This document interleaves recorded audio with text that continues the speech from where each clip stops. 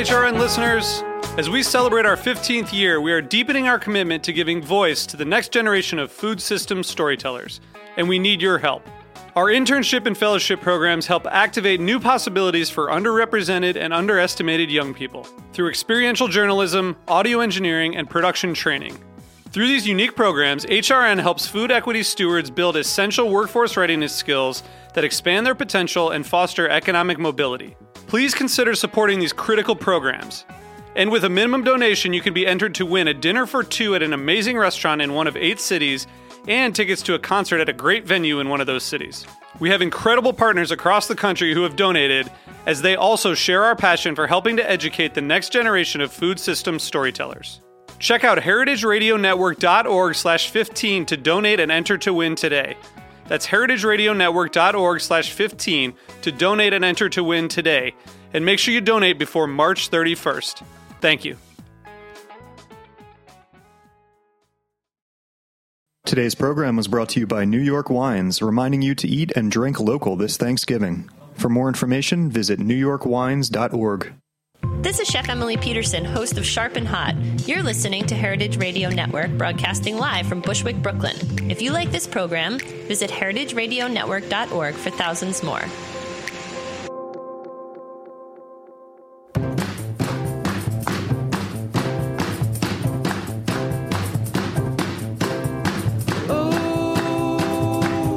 I like the way you do. Whoa, the way you took it so slow. Hey, you're listening to Eat Your Words on Heritage Radio Network. I'm your host, Kathy Airway. And this week, it is the Sunday before Thanksgiving, so it is one of my favorite weeks of the year. That's because it's that time of year when a lot of people obsess over food, folks who would maybe normally otherwise as not. And everyone is planning a big meal and looking forward to eating it. And I love how Thanksgiving is that one holiday where you really don't have to do anything. There's not like any requirements like, make a costume or buy gifts or, I don't know, dance around a maple or something. You don't have to do anything besides just eat. So it's a wonderful day. And I'm going to talk to my guest all about it and her new book, too. So my guest, I'm really excited. It's Molly Yeh. How are you?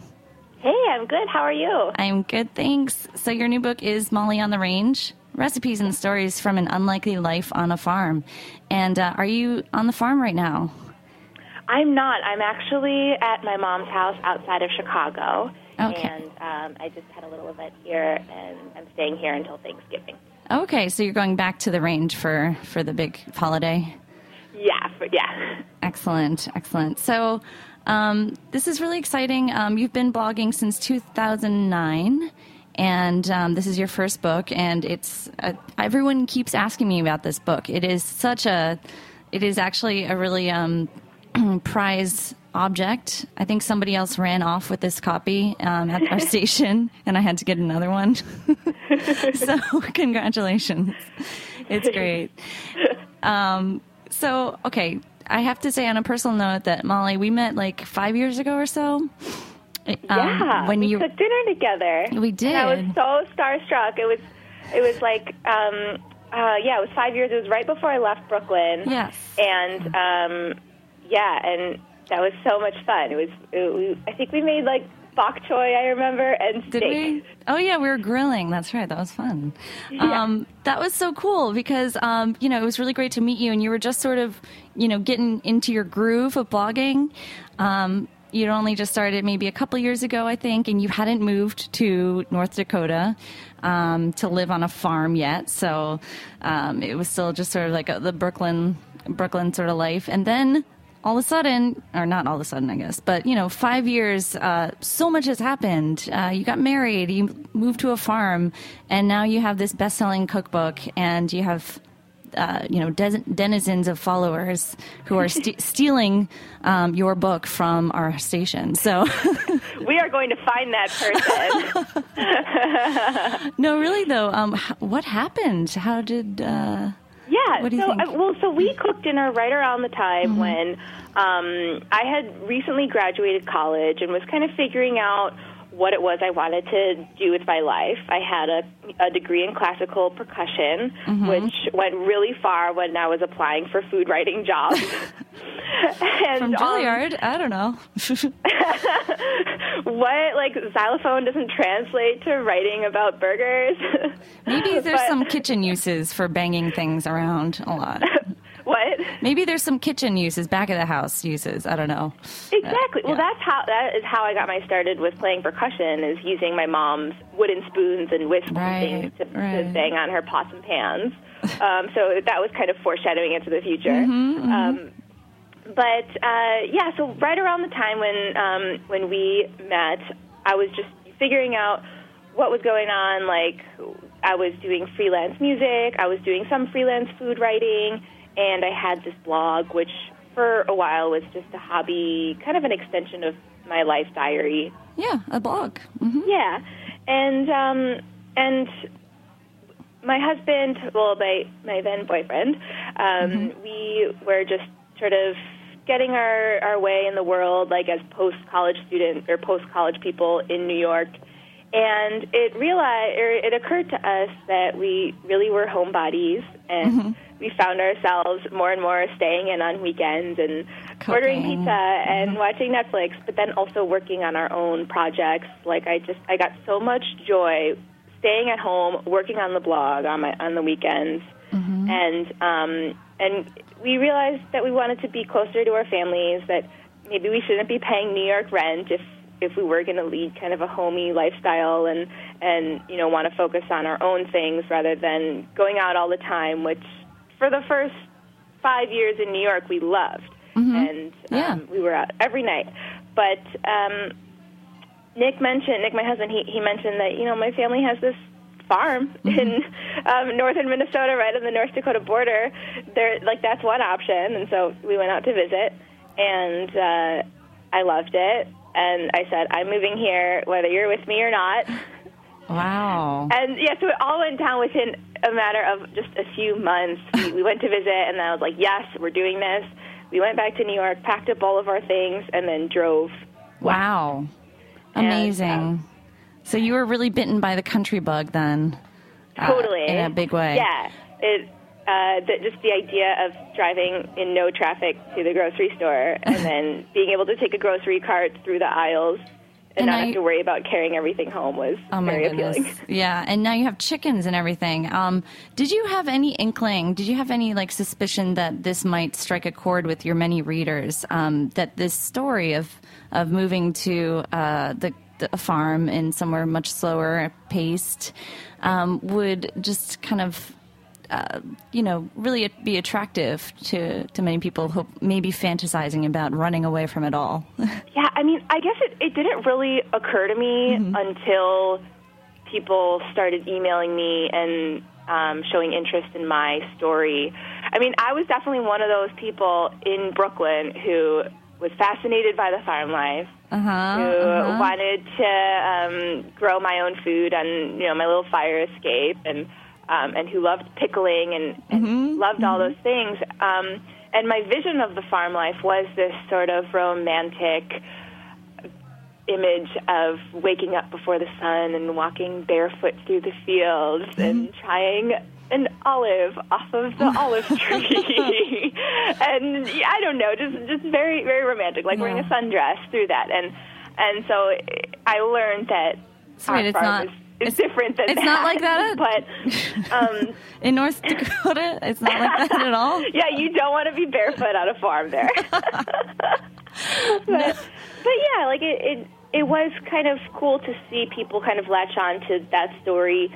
And meanwhile, though, when I moved out there and I had no friends and I had not a whole lot of other things to do, and I was able to focus on the blog and turning it into something that more people than my mom would read. It kind of went hand in hand in helping to build a readership. Yeah, it's really amazing how you get to focus, on one thing. And you were doing your music, you were trying to do gigs, you were trying to do food writing, interning at magazines and so forth. You were trying to do so many things in New York. So it's a really powerful story to show that, once you focus on one thing, you know, you can see where it goes from there. It's really exciting. So congrats. Thank you. All right. So this book is a delicious compilation of would you say it's a lot of hits from your blogs, history, or is it mostly new? There's so many exciting twists and sort of fusions of cultures throughout it. Yeah, a couple of the recipes, or a few of the recipes are new. Or, sorry, are old, are from the blog. But a large majority of the recipes are new. It's a lot of cooking. Yeah, and they were just inspired by growing up in the suburbs of Chicago and then living in New York. And a lot of them are recipes that I started making because I missed some of the foods in New York.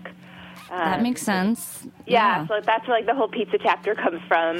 And then, like, the fried green tomatoes from the sadly now closed Sel de Mer inspired my fried green tomato recipe. So it's but a lot of things that, like, if I didn't make them myself, I would have to. I wouldn't have them. Yeah, I'm seeing a lot of New York in these recipes. There's scallion pancake challah, for instance. You've got, hummus and shakshuka and things that, I imagine you wouldn't be able to find up there, or I don't know, maybe.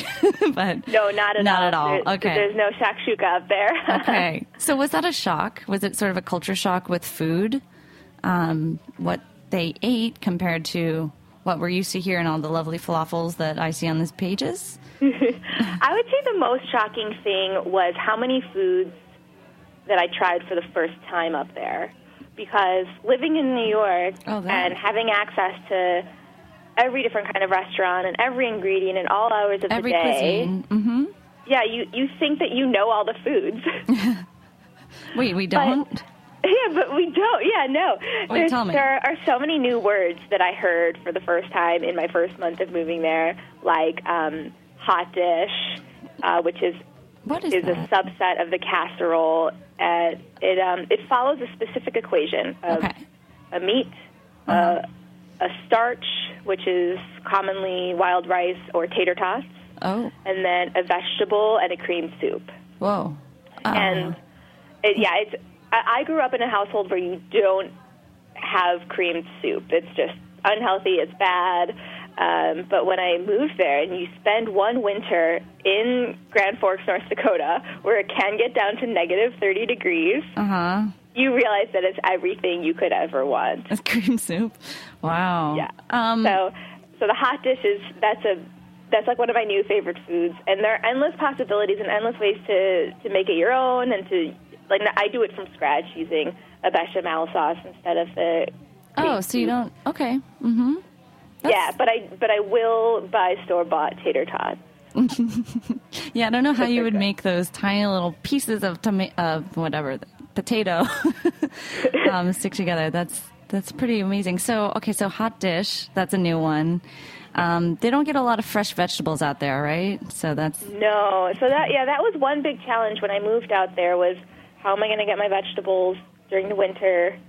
When canned, maybe when you don't, I do use some frozen spinach, and I make a lot of cream spinach, and that's where there's a recipe for spinach arugula in there, and that's the filling. That looks good. For that, yeah, and then my freezer is stocked with vegetables, so that's where they get dumped into a hot dish or they get dumped into a soup, and it's a lot of warm, hearty things like that you're, trying to just sneak in one more handful of greens into there so that you can survive the winter. So what kind of greens or what kind of veggies are we going to see at Thanksgiving this time of year? What do you think? Our garden exploded with butternut squash. Oh, that's good. So there are a few squash recipes that I have just fallen head over heels with during this past month of trying to use them all. To use all of our squash. And there's this amazing Anna Jones's cookbook, Modern Way to Cook, or Modern Way to Cook. She has this butternut squash and cannellini gratin that is covered with. You just tear bread, sourdough, or whole wheat bread over it, and then cover the whole thing in Gruyere. And bake it, and it gets crispy on top, and the bottom, even though it's a gratin, it's not very creamy at all. It's delicious and light, but. And that's a great way to make a savory sort of squash dish. Okay, so yeah, all right, I'm all about the savory squash and all about like savory sweet potatoes too. I tried to get my mom to let us do a savory sweet potato casserole instead of the marshmallowy one, but she vetoed that. Oh, so that's a must-have, the marshmallow sweet candied yams? Apparently, yeah, and I tried to play around with making maybe like a sage-infused marshmallow or a rosemary-infused marshmallow and doing the homemade marshmallow right on top of I was going to say, I bet you did. But, well, I just, sweet potato casserole does not appeal to me at all. So when it came time to start testing that recipe, I couldn't do it. Yeah, you didn't want to eat it. I was not excited about it at all. So I realized I would just rather have sweet potato fries and ketchup. I'm right there with you. All right, well, we're going to cut to a quick little commercial break, but let's talk about more of your recipes and this great book right after this break.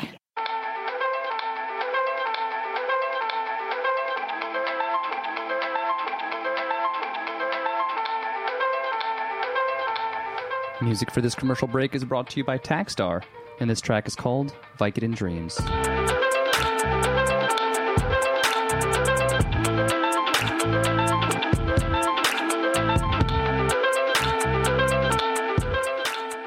Thanksgiving is a great time to support New York farmers, including local wineries. Find great white wines, red wines, and rosés from Long Island, the Hudson River region, the Finger Lakes, and beyond at New York City wine shops and restaurants.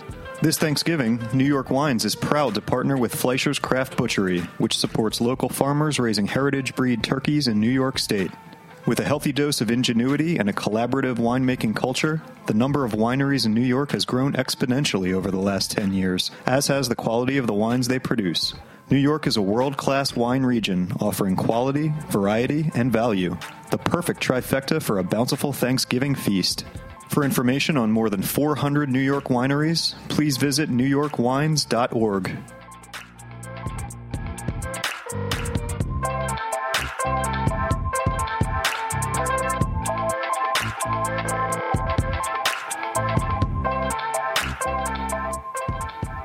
All right, we're back chatting more with Molly Yeh, whose new book is called Molly on the Range. So thanks again for joining us. You still there, Molly? Yes, thanks for having me here. Awesome. So I love reading little tales of your life throughout this book, and one of the ones that I thought was really interesting, sort of picking up from what we were talking about in the beginning about how you just moved to North Dakota and was adjusting. I love your little tale about starting a brunch club with the ladies of Grand Forks. Oh, yeah. And because it was really interesting to me to read about how it's hard to make friends because everyone there had known each other since childhood.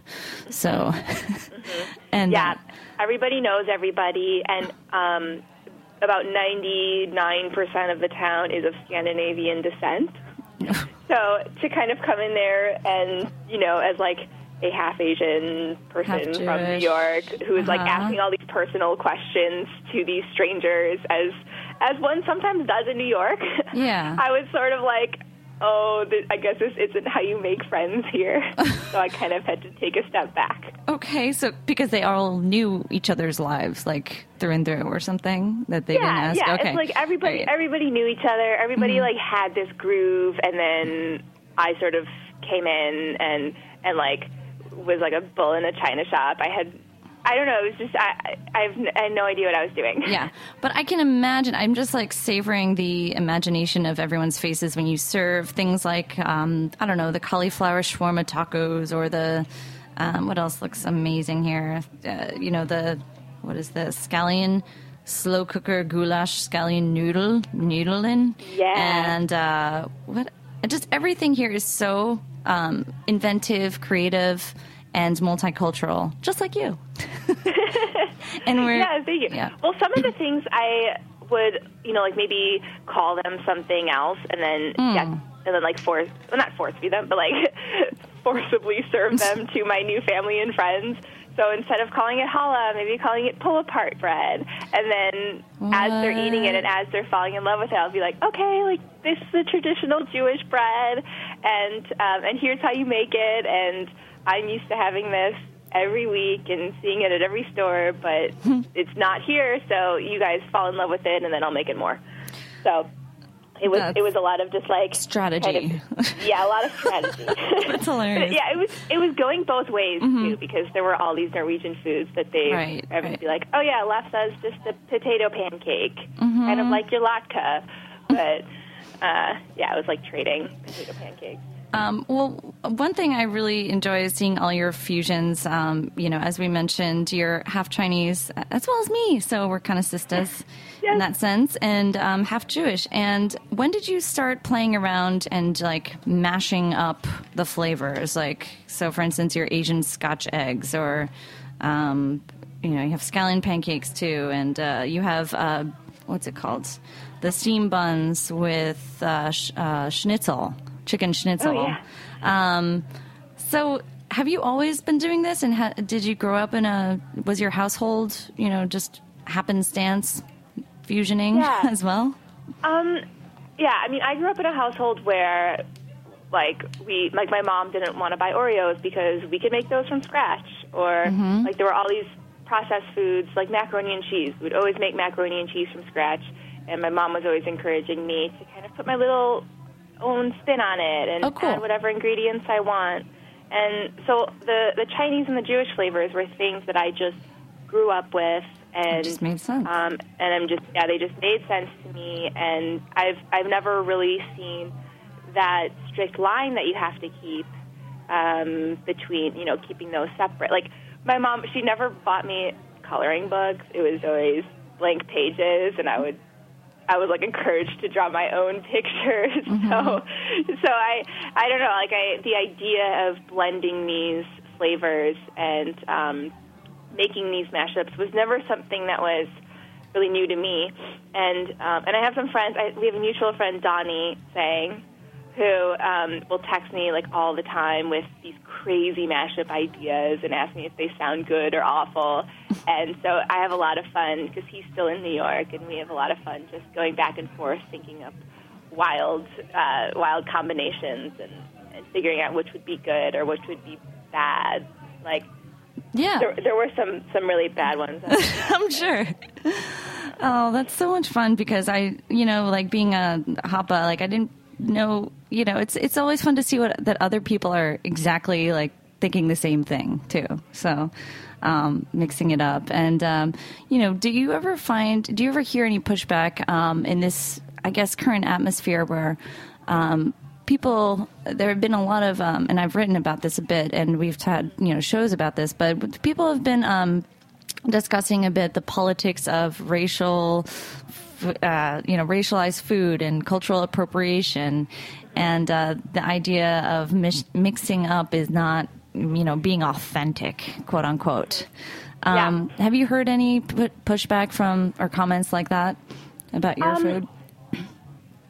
I get, because I work with a lot of Jewish cuisine from all over the world, including the Middle East, I do get a lot of pushback if I call a dish Israeli that might or that does have Arab roots, Palestinian roots. So I have learned, and that was something that I went into just with ignorance, and so I got those comments, and then that forced me to dive deeper and to learn about that, learn about that history. So, like as scary as it is to ever get a negative comment, like those really forced me to go and examine the true roots of these foods and learn to adjust the language and be very sensitive to that. Right. And I think that's really important. So for me, it's like it's a challenge that's ongoing, like figuring out, diving into these roots and figuring out who really did invent this salad or this bread or that dumpling or whatnot. And so in that sense, it's like really good that like other people are sort of checking me and forcing me to not call shakshuka Israeli. That was like one of the first recipes that I put on my blog, and I called it Israeli, and somebody came on and explained to me that it has different roots. Arab roots, But, yeah. I think that that's a great attitude. You know, it's like it's all, and then we all learn from it, you know, a little bit. You know, just kind of being cognizant and nodding to, looking into and examining and trying to allude to the culture whenever you write about food is a great, that sounds like a great solve. Rather than getting into a battle. Right. Some Yeah. sort. I mean, I feel like there's nothing to win by like calling something a different name or, you know, and like wanting to be stuck in your way. Like you could always learn from somebody else, like what their story is and what their experience is with a food. And so it's just important to keep an open mind with all of that. Yeah. Okay. So did you have any weird dishes? I have to ask about your Thanksgivings growing up. Did you have any crazy Chinese and Jewish inflections to your Thanksgiving dinners growing up? Well, do you remember Thanksgiving? Oh, yeah. Yeah. Wasn't that, who did that? That was a few years ago. For the first time in a really long time, and for the only time that's like not going to happen again for a really long time, Hanukkah and Thanksgiving lined up. Oh, yeah. So, like, the internet exploded with sufganiyot filled with cranberry sauce, or, like, latke pumpkin pie, or all these crazy Thanksgiving Hanukkah mashups that were so much fun because, of course, fried food is perfect for Thanksgiving. And I don't know, I had a lot of fun making, like, Brussels sprout latkes based on the Brussels sprouts that my family would make for Thanksgiving growing up. And then, like, pumpkin sufganiyot ended up being, like, really good. Or people were making, there was this one bakery in on the Lower East Side, Zucker, they were making, I think, a turkey sufganiyot, which was so good because I love a savory donut. And I think that was one of my favorite holidays of all time. Amazing. Yeah, that sounds like that's a good one to remember. I guess that's not happening again this year, but you can always... No, but I've since made Brussels sprout latkes because that was sort of one of these ideas that was born out of Thanksgiving, but it kind of translates well to... I think that sounds great. I might have to steal that. And do you shred up the Brussels sprouts and then kind of matzo meal, or no? It's very similar to making a latke, so you just shred the Brussels sprouts and then mix it with eggs, and you can add flour, or I've made it also with chickpea flour, and then fry it up and serve it with. We always do our Brussels sprouts with a balsamic, mustardy yogurt sauce. So that goes right on top of the latkes, and it kind of takes the place of a sour cream. Yeah. Oh my gosh, I'm gonna have to steal that. All right. So much to look forward to with Thanksgiving. I'm excited to have this book on hand, too, throughout the holidays, actually. So I guess that's about all the time for us today. Yeah, but thank you so much for joining us, Molly. Thank you. And it was wonderful. Yeah, it was great to reconnect, and congrats on this book. And to hopefully, I'm sure everyone will check it out. Just out from Rodale, it's Molly on the Range, recipes and stories from an unlikely life on the farm once again. All right. Well, thanks so much. Thank you so much. Happy Thanksgiving. Thanks, you too. Thanks, everyone at Heritage. We'll see you next week.